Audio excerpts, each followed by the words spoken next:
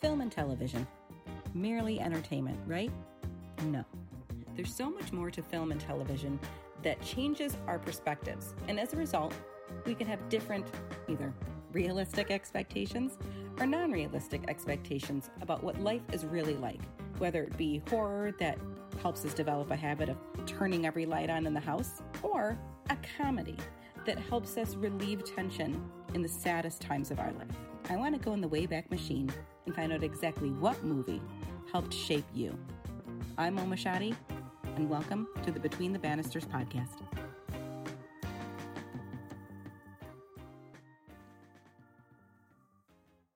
Friends, countrymen, welcome back. New episode, horror episode. I'm really excited to be doing this for spooky season.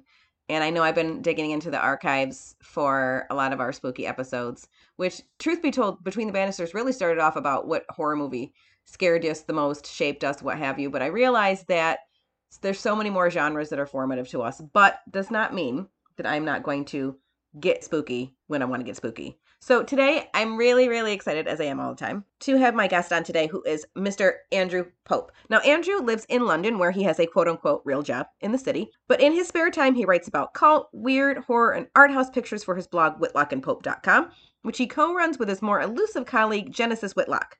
He's old enough to remember local VHS stores before Blockbuster came along, and to have seen E.T. in its initial release, which is amazing. Absolutely love that. Andrew, what are we talking about today? We are talking about John Carpenter's masterpiece, The Thing. I'm so excited. We're not going to talk about this movie for a really long time. And nobody's brought it to my doorstep. So I'm so glad that you did. I'm so glad that you did. My pleasure. My pleasure. This is a big film for me. This is a top 10 movie of all time for me. So I'm excited. I'm happy that it is top 10. So tell me, like I always run through, what about this movie, or why this movie above all others that you could have chosen? Well, I tell you, I am of an age where my introduction to the concept of watching a movie was very much based around the old mom and pop video stores, the old VHS stores, like pre-Blockbuster, like right back in the 80s, being taken out by your parents to go pick a video from the VHS store. And like many people, I was always intrigued by the horror aisle. Mm-hmm. So my folks would be like, what are we going to rent? Superman 1, then the next night Superman 2, or Rocky, and then you take that back and you get at Rocky 2. These are my earliest memories of renting stuff. But while they would take forever to pick a video, I was free to kind of wander around as a small child. Mm-hmm. And they didn't really section off the horror stuff. So I would just be gazing at the covers of various things, and all of a sudden I'd find myself in this kind of a very special little section where I would be looking at stuff called The Exterminator or Squirm. I got a really strong memory of the front cover of Squirm had a woman in the shower, and it was worms coming out the shower or something all over, and she's like, what's going on in my shower? So I've never seen that movie, but it's emblazoned in my memories. Slugs. These are kind of considered cult classics now, but they're kind of schlocky dreck at the same time. But there was good stuff as well. What I now know to be good stuff, like Carrie, Videodrome, and The Thing. And not only was I looking at these front covers, but I was also sneakily reading the taglines and the backs and stuff. And some of the phrases, like Nightmare on Elm Street 2, Freddy's Revenge, the thin membrane between dreams and reality is about to be torn apart. And I think Videodrome was something like, first it takes over your body, then it destroys your mind, or stuff like this. This stuff was really powerful to me. I was like, what is going on in these films that I will never be able to see? But the best tagline was The Thing. Man is the warmest place to hide. Yes. For a kid holding this box, man is the warmest place to hide. You've got that classic front cover with the guy, which John Carpenter apparently really didn't like, with the guy in the fur-lined The suit, yeah. yeah, with the like Drew Struzan, I think, with the light coming out of the face. Yeah. He apparently really didn't like that at all. He had another poster he wanted to go with, like a black and white poster, but the studio wouldn't let him. But anyway, that is everyone apart from John Carpenter loves that image. That was really powerful. You got that great tagline. You turned it over, and then on the back, because they were a little free and easy with the images they put on the back, was like that shot of the guy's double face with the mouth kind of like diagonally. Yes! I'm like 7 or 8 or whatever, and I'm just like, one day I'm gonna watch this film. One day I'm gonna watch this film. And then my the dog.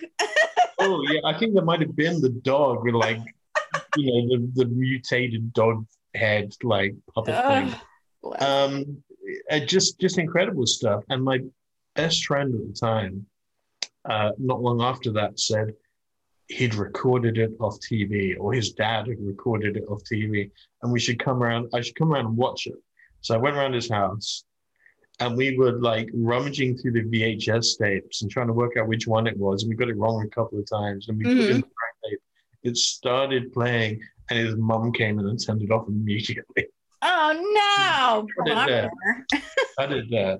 So this was like an iconic movie to me, without ever having seen it.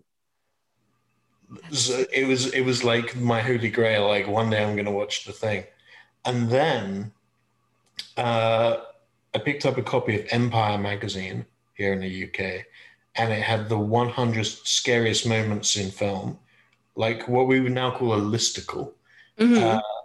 Like just counting down to what is the scariest moment in film. And number 1 was a scene from The Thing, and I had a split second to decide, am I going to read this description or not, because I haven't seen the film yet. And I caved and I read it. And it was the scene where they go in with the defibrillator panels, and the guy's chest opens up. Right through, and again, it just chews the guy's arms off immediately, and he's flailing around with his arm stumps and blood going everywhere. And it was just like, this is the scariest. If you don't know what's coming, this is the scariest moment in all of cinema, or the most shocking moment in all of cinema. And I was stood there reading it, I think possibly in a newsagent, and I was like, oh, if you don't know what's coming, and now I do. So I've completely spoiled this myself. And that was almost my introduction to the concept of the spoiler. And I think from that moment on, I've been really pretty spoiler phobic, because I remember how disappointed I was. And now I knew the scene where I still hadn't seen the movie. And I never read anything about it again until I managed to get my hands on a copy. I sat down, I watched it. And from that opening, like, dum-dum, John Carpenter style synth intro, I was like, this is instantly got its hooks in me. And it's an absolute classic. I absolutely love that origin story for you. This is my villain origin story in terms of how I like the spoilers have ruined me. Spoiled by the spoilers. But I feel I 100% know how you feel with that, because I was a person that, and I say person, I was probably like 7 or 8, but we had like One Stop Video in my town. This was before like Blockbuster was like a big chain for us in the US.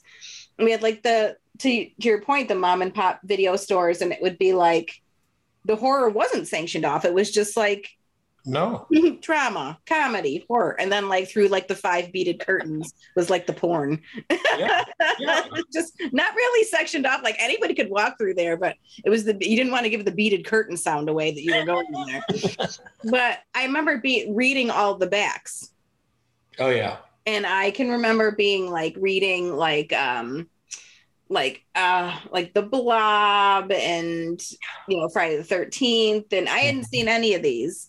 But it was also a point where we had graduated to cable, and anything played all day long on HBO. Like, it doesn't matter what time it was. It was rated R. It was terrifying. It was at 2:00 in the afternoon on a Monday. And that's really where I got started in just being like, oh, I want to know. I want to know how this ends. So that's how I got kind of like lurking this is why my podcast is called Between the Bannisters, is lurking between the Bannisters and watching other people watch it, but just watching the end. Like, I didn't want to watch the entire movie, just the end. So I can understand, like, now I'm just like, I have to be cognizant of not knowing what I'm doing going into it. Sometimes I don't even like watching trailers all the way through because there's so much of the movie in the trailer nowadays. Like, the whole movie's given away. So I try to, like, keep that under wraps too. So I totally get what you're like. As at this point, I just need to be spoiler free and let myself like things and let myself gradually enjoy things. So I get it, man. I get it. I went to see Halloween Ends today, and before it, they played like 4 different horror trailers, and all of them seemed to give away almost the entire movie. And 2 of the films I'd already seen, like Barbarian. Like, there's a good chunk of the movie, which is a real going gold movie. There's a big chunk of the movie in the trailer. Bones and All, there's like a really shocking scene that right near the beginning, I think even before the credits, and they just kind of show it in the trailer. Which, okay, fair, it's before the opening titles, but I saw that movie cold, and it's so unexpected, that moment, that it really primed you for the rest of the film. And yeah, it's just in the trailer. It's and I get it, but it's such a shame. It is. It sucks. But back to the things that don't suck. I told you I'll go 30,000 feet above and not make any points at all.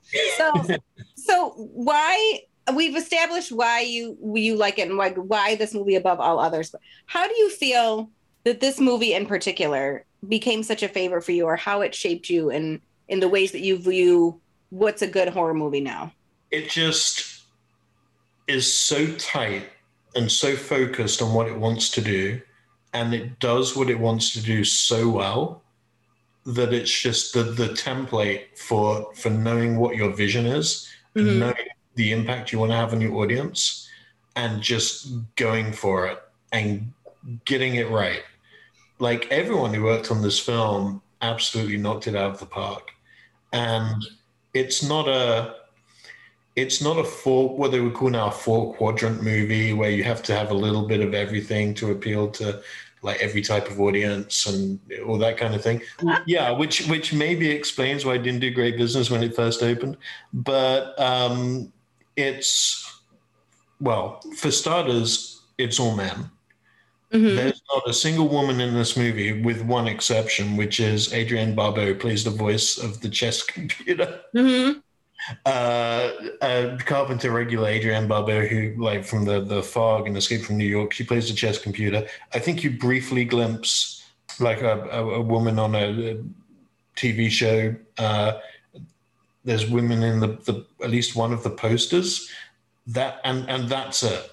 So this is very much a testosterone-focused film, with all the. But that's not to say it's any kind of celebration of masculinity. Far from it. It's it's just focused on these guys in this short space of time, in this environment, playing off all these different like character actors against each other. It's like 12 Angry Men. If 12 Angry Men wasn't about deciding a court case, but just not getting eaten by an alien monster. Right. Survival of the fittest. Yeah, and there's a tradition of that kind of stuff in American cinema, especially like Westerns and so on. Obviously, this movie is like massively indebted to Howard Hawks. Both his original version of the film, The Thing from Another World, and his Westerns as well. Carpenter was always big on Rio Bravo and that kind of a deal. So it's in that tradition, and it's unashamedly in that tradition. And I think that for a film to be a masterpiece, it needs to be unashamedly whatever it is. And this is a let's put all these different kinds of men in a pressure cooker and see which of them explodes first kind of film. And I love that. It's my favorite example of that kind of movie. Yeah. And I think that that's what's great about, like you said, all the character actors, like everyone is chewing the scenery. Like there's not one weak character in there where you're just like, oh, get eaten already, or something like that. I mean, we've watched movies where you're just like, oh my God, is something going to come after this person and just like kill them already?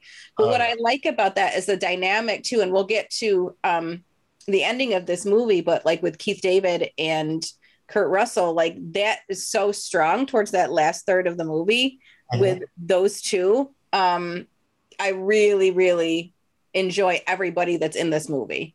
There's not like, I've gone through and we just talked Aliens the other day with a friend of mine, and we were just talking like, there's like, you know, you have Paul Reiser's character where I'm just like, oh my God, like get eaten.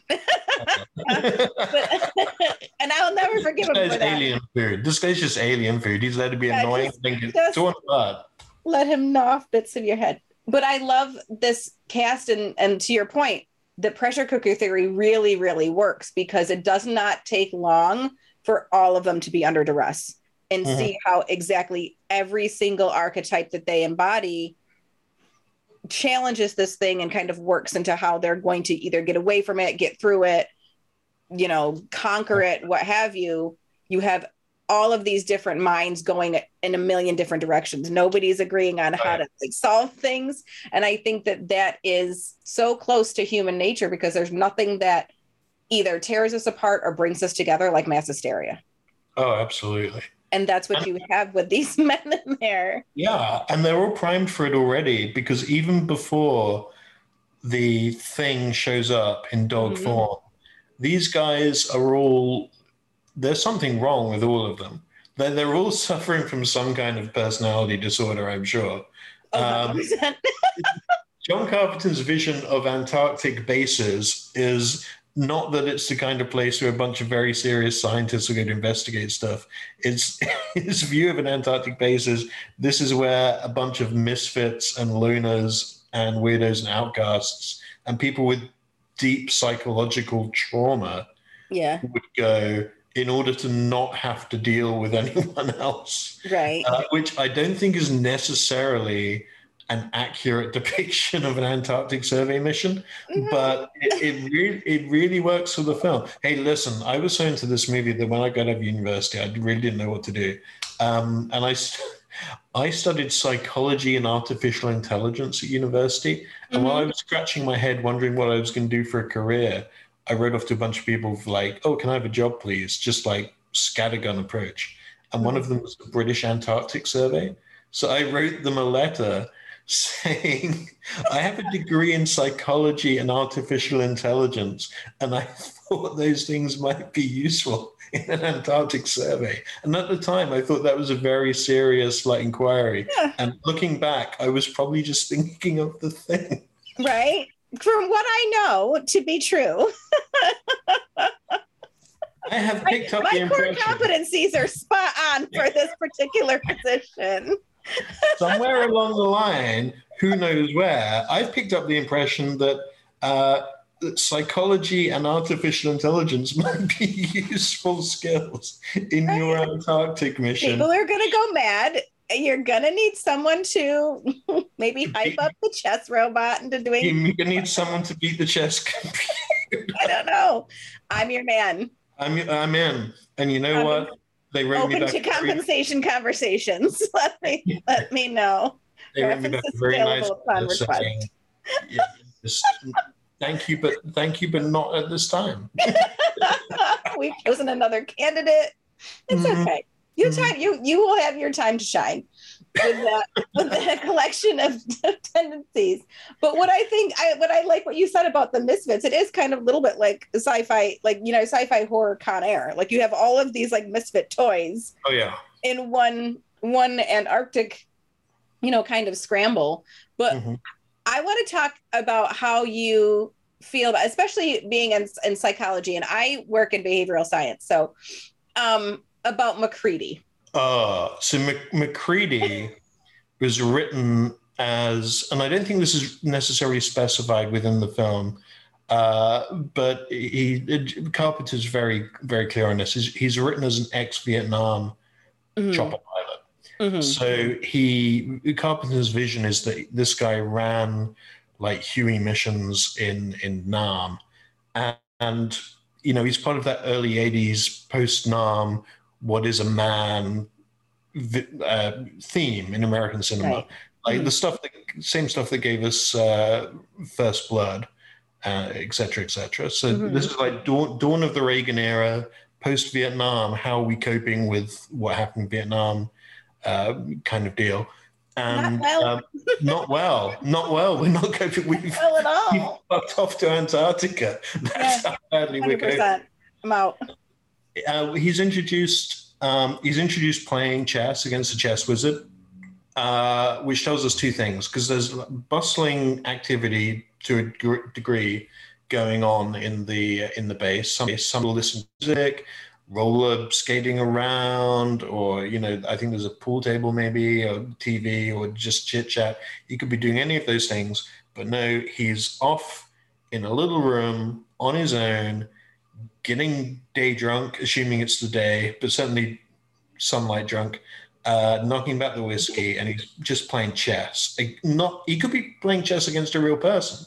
I'm sure someone would play, but he's playing chess against a computer. So it tells you that he's got a little bit of a drinking problem going on with the whiskey. He's a loner. He's withdrawn.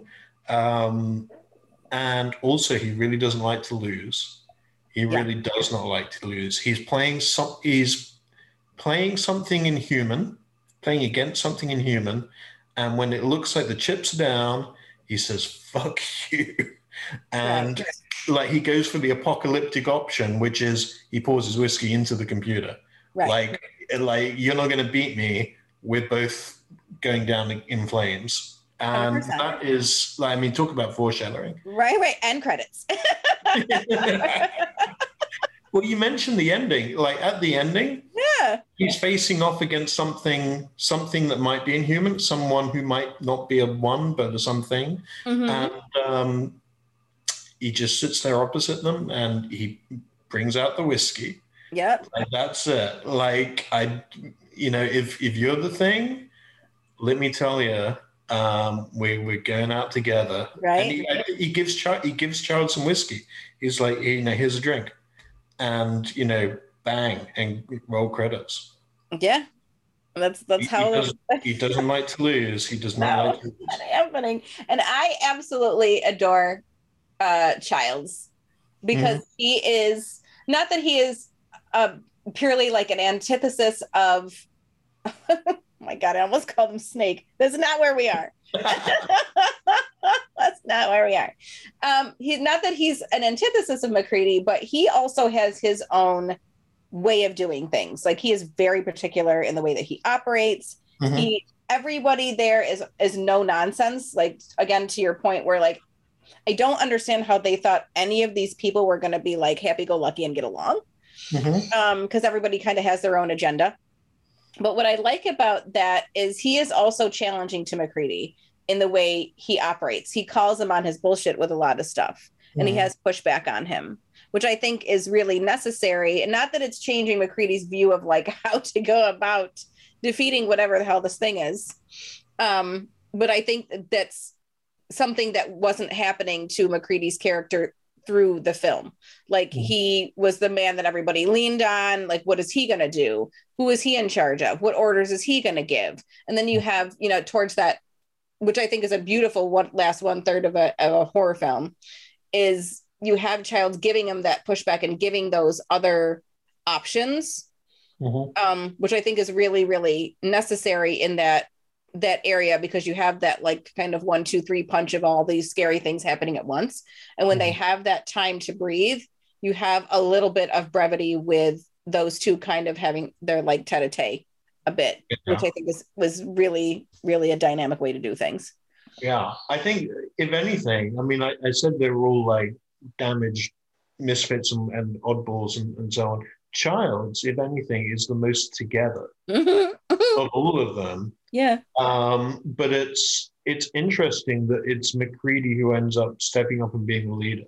And MacReady is he's not the obvious choice for that role in some ways, because he is so withdrawn and he doesn't seize it immediately. It's more that everyone's on the back foot and he's just a little out ahead of the curve. Yeah. a little bit faster to be like, someone needs to pull this together. Mm-hmm. And he realizes a little bit quicker than the others that your best chance for survival is if you're the leader, because otherwise you can end up getting picked off real quick, and you won't know whether you can trust yourself, you can't trust anyone else, therefore you should be in charge. And he kind of seizes that and pulls everyone into a shape, which is necessary. He realizes that's necessary as well, but he steps into that in a way that, he's been sitting off playing on his chess computer or whatever. He's a withdrawn kind of guy. It's more that the pressure of the situation and the logic of the situation dictates that if he wants to get through this, that's his best chance. It's just to seize it. But he is more together than most of the rest of the cast.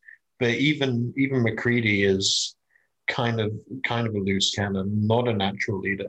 It's probably Childs who ought to have that role. Yeah, that's a very good way to look at it. Because I've always kind of, like I said, I've always liked Child's kind of pushback and being like, literally go fuck yourself, McCready. Like he just has this attitude where it's like, why should I be listening to you? Because here I am with also the smarts. And he's not getting his kind of due with it. But what is interesting to me about the way that they kind of go out is, and it's not like a quiet, like if I go down, we go down together and X, Y, and Z. It's not like and even in that point, I feel like there is this, they're kind of facing it like this is just like, and it is what it is kind of thing. But I still don't feel like there's a tight camaraderie there. And I like that. I like how it's not like all of a sudden now it's a buddy cop movie and, we're going to get through this together, pal. It's still very tense between the two of them.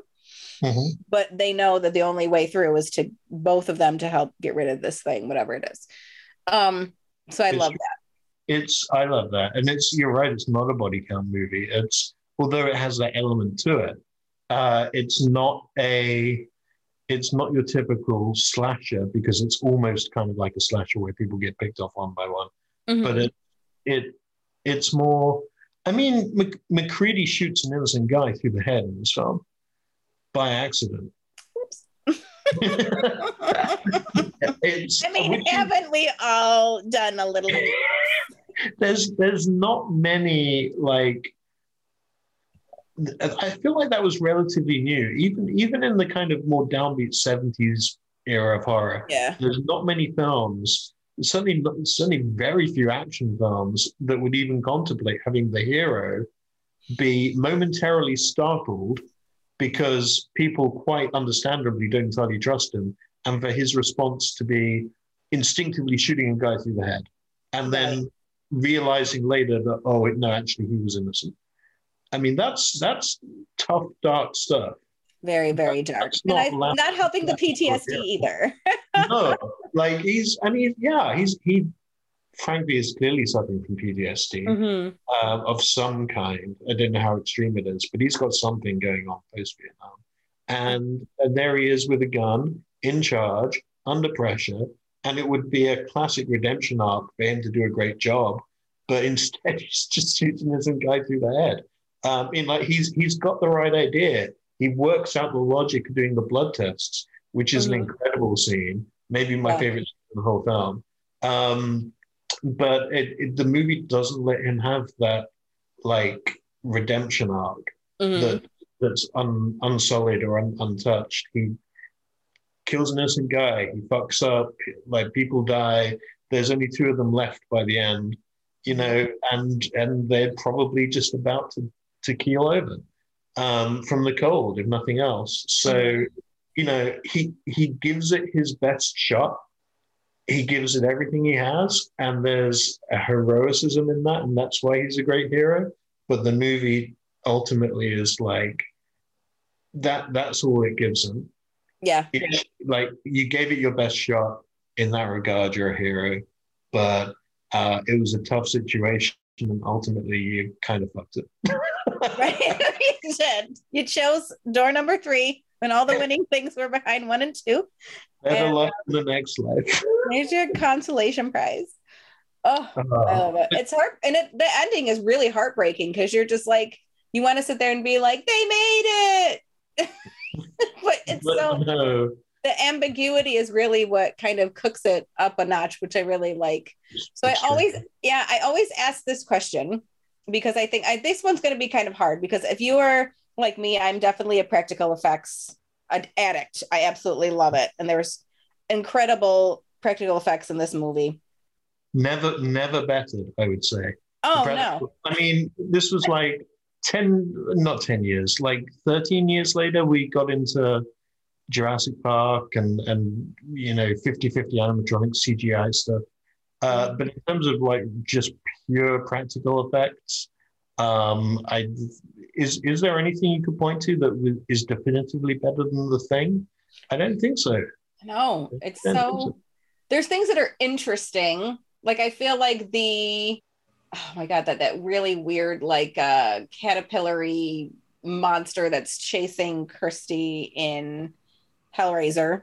That was a cool one. That's an interesting one that looked like a bunch of like 18 things pieced together on a bicycle. But I love that. But this is probably going to be tough. What are your top favorite scenes of this movie? Top 3 scenes. Oh, top 3. The chess computer. Sorry. I'm probably going to name like half the scenes. I'm going to name more than 3 scenes. Let me name everything that comes to mind, and then we'll whittle it down. Okay, sounds great. Chess computer introduction. That's number 1. Perfect. The guy's head comes off and grows legs, and we get the Norris. Yeah. What's it? I'm probably going to slightly misquote this, but it's "You gotta be shitting me." You gotta be shitting me. Yeah. That line basically. The ending. You know what? Oh, and the blood test scene. Yeah. I want to spend the rest of this winter tied to this fucking couch. Like, there's 4. So I don't know. You asked for 3. I've given you 4. I don't know which one I would lose out of those, but those are the great ones. They're good ones, and all of like the deformities and all of the changes that happen to people, and like the dog scene is obviously breaks my heart. I don't like it at all. The dog's head splitting open like a flower. That actually, one. Oh my God! You know what we didn't mention? The scene where they go out. Can we just take a moment to like offer up prayers to Wilford Brimley, the incredible Wilford Brimley, who in this movie is, if you've ever listened to the director's commentary on The Thing, it's John Carpenter and Kurt Russell, clearly a little bit drunk and just having a whale of a time. And every time Wilford Brimley's on screen, they're like, Wilford Brimley! They're so excited by his mere presence. They love him so much. And they're like, he was so cantankerous. We have such fond memories of Wilford. Oh my gosh. Wilford Brimley. He looks cantankerous. You know what? He always looked that way. I swear to God, he's probably like 29 in this movie. He was born. He emerged from his mother looking like that and grumbling about something. But the scene I forgot to mention was when they go back to see him. He goes back out to see Wilford Brimley, who's been like sectioned off in this outhouse cabin. Nobody trusts him. Yeah, and they pulls back the slider on the door to peer in through the door hole, and he's sitting there, and he's like, I wasn't well for a while. I've got it together now. You gotta let me come back in to the outpost. And he's saying all this in a very like straightforward, calm, sensible voice. And there's a noose right in front of him. He's hung up a noose. Yeah. And he's sitting right next to it going, I'm fine now. Everything's okay. Everything is A-okay. On the up and up, as you can see. Done a little redecorating, but it's fine. It's just the dark comedy of that is, and I didn't even notice the noose the first time I watched it. It was only on like a second watch. I was like, wait a second. Wait a that's second. dark, Wilford. It is pretty dark. It's so funny that you say that he's 29 in this movie because I've only known him as old, like my whole life. And it reminds me of do you ever read Catcher in the Rye? And I've never read Catcher in the Rye. Oh my gosh. There's one line in there where I think he's talking about a teacher or something, or just somebody he knows. And he's like, and then this robe that he was probably born in, where he's just saying that this man is he's been old, to my mother, he was old, just old from time began, cracked out of an egg, an old man, and continues to be an old man and looks the same until the day he dies. Listen, I've just looked it up. How old would you say Wilford Brimley was in The Thing? Oh, I'm going to say he was at least 55, but watch him be 46. He was 46? Yeah. Oh my God. What? No, there ain't no way. Oh, lies. Listen, I am Amatory lies. I am 46, and when I look I'm 45. Do I look like Wilford Brimley? You can neither. Listen. Neither of us, and I can put my hand on my heart. Whatever else they take from us now, neither of us look like Wilford Brimley. Woo! Bless my word. 46. That's what's so crazy. And you sit there and look at things like National Lampoons too. And Belushi and all of those young comedians, they're oh yeah, they were 24 in this. And it's they look like they're 40 years old all the time. But they were just eating fistfuls of red meat and cigarettes. Yeah, well, fistfuls of red meat. Oh my gosh, I also forgot to mention one of the iconic lines that I feel has been stolen in a lot of movies, which I cannot name right now because my mind is a fuzz. But it's weird and pissed off. It is. I don't know, but it's weird and pissed off. And I think Aliens. Bill Paxton says it. Yes, that's it. So that was a line that I always thought was super, super funny. And there is parts of brevity in this movie, and the tension I think helps with that because the whole movie is tense. You don't know who has it, who's got what, who is infected, where the infection source is, and everybody's kind of going mad. And again, mass hysteria, pointing the finger at everybody else. Mm-hmm. Is there any scene or any part of the movie where you're I wish they didn't do that, or they could have done this a different way? Honestly, nothing comes to mind.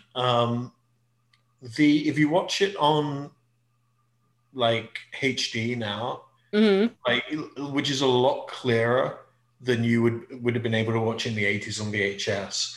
You can see the edges of some of the matte paintings and stuff like that. Mm-hmm. Because they mostly shot this on location in the Yukon in Canada, but they shot a little bit on studio backlot.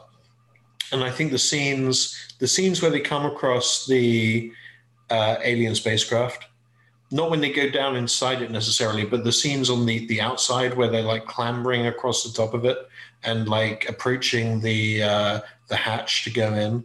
Some of that is painting work, and it's solid painting work. But unfortunately, we live in an era where you can watch this stuff in super high definition, right? And you can see the edges of it, pore of every face. And I think this is how closely I watched the movie the last time I watched it. I think you can see someone's feet clipping out slightly because they're walking so close to the edge of the matte painting. So they disappear behind. They just kind of vanish because they're walking on white snow, and the edge of the painting is also white snow, so you can't see the edge. But the person's feet just kind of half disappear at one point, and it's because they're. That is the level of quality of this film. That if you ask me for something I wish they hadn't done, that's all I can think of. It's just the limits of the painting special effects. That's clean. Everything else is just chef's kiss. Yeah, it's a pretty infallible movie.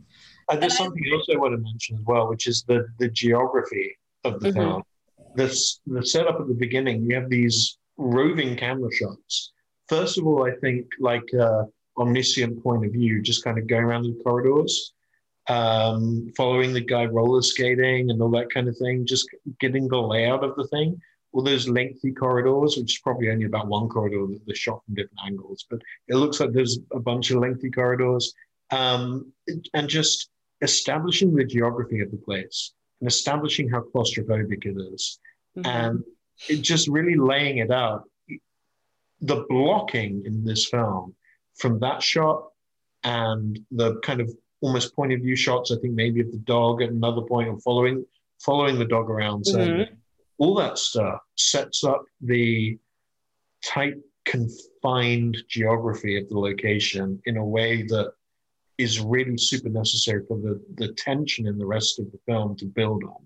Yeah. So that establishment of the confined space and the geography, combined with the incredible score, which is, it's supposed to be a Morricone score, and there's a lot of Morricone's work in it, but Carpenter actually got a score from Morricone, kind of liked it, but thought he could do better, and then sent Morricone a bunch of his own synth work and was like, can you do something more like this? So there was that more collaborative bit as well. And if you listen to the track, it goes from the kind of classic Carpenter-esque dum-dum, like synth stuff, to a more classical Morricone score and back again. So it kind of switches between the two. But people don't really remember the more classical Morricone stuff in it. They remember the kind of Carpenter-Morricone collaboration stuff, which is just synth noises and super minimalist. So it's like that part of the music plus the sense of claustrophobia through the cinematography. I mean, we talked a lot about the characters, but it's those things plus the characters are what makes this really work for me. Yeah, and it's the containedness of where are you going to go? Not like you can drive to another town. It's like you are isolated as hell up here. That also, I feel like to your point too, that geography is an extra character of it, because they have no choice to work around it or work within it, that particular parameter. And I love that. And it is such a tense movie. And I will always love this movie just because it has sweet, sweet young Kurt Russell in it. And it's definitely do absolutely no wrong for me there. Looking good. Looking like if Snake Plissken just suffered a major depressive episode, that would be McCready. I know. Just a couple of months alone with some Haagen-Dazs and not a razor to be found. Oh, poor guy. Post this movie, it's worth pointing out, this was the first in John Carpenter's so-called Apocalypse trilogy. Like, that's what he called it. So it was this, Prince of Darkness, and In the Mouth of Madness. I love all three. This is my favorite, but I love the others, but they're both incredible. And all of them super down endings, which is 100%, especially In the Mouth of Madness, my word. That scene where she's like does like the Exorcist walk, kind of. Oh man, she's trapped in the bedroom and all those tendrils and things, and the cop on the couch. That movie still scares crap. I can't watch it in its entirety. So the Carpenter went on to do those films as well, which are in a similar spirit. Also, off the back of this film, there's a few other things to mention. There was a comic series, or a couple of comic series off the back of this, which went on to explain what happened next and all this stuff. And I think in the comics, non-canon, but neither of them were a thing. But then they get rescued by a submarine, and then the thing is also in South America or something, and then Childs does end up becoming a thing. And there's all this plot that follows on, but it's all like if you read the comics only.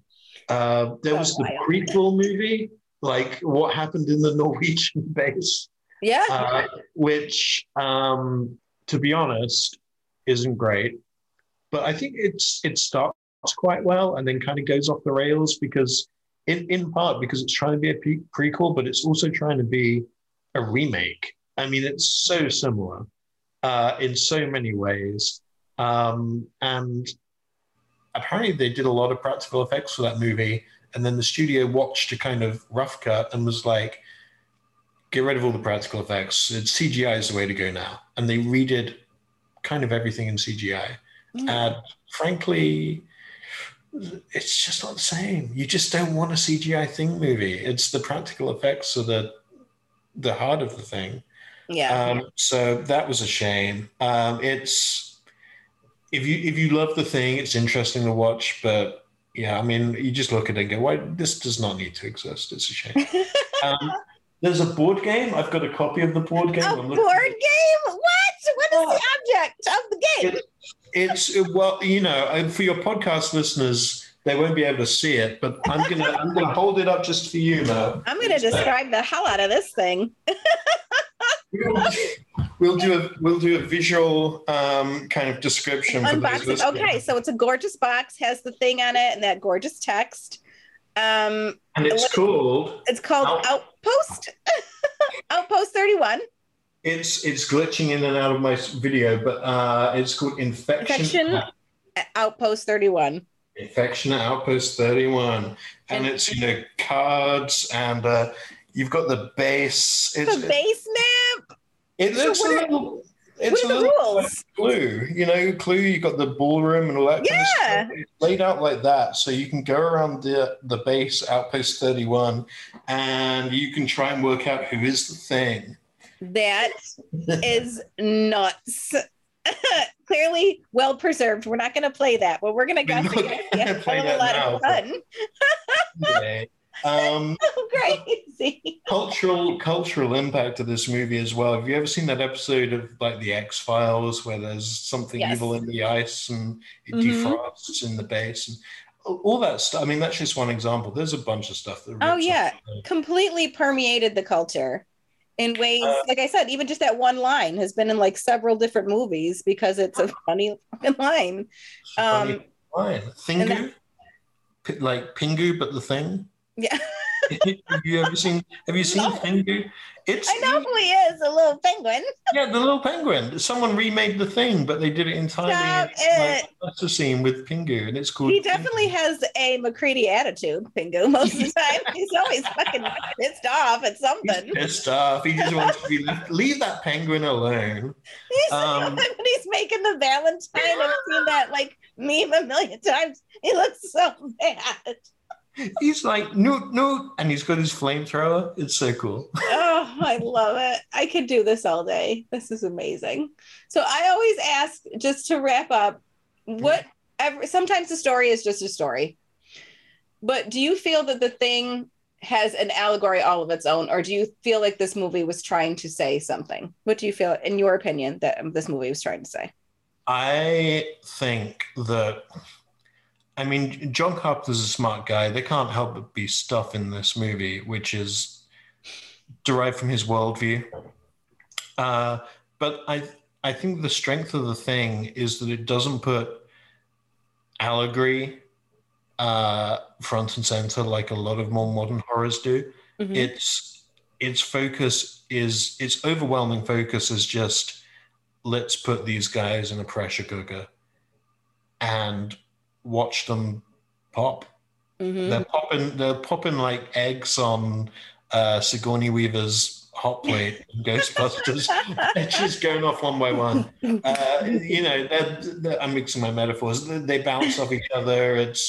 And that's it. And he wants to give the audience a good time. He wants to show them something they've never seen before. Mm-hmm. He just wants to blow some minds.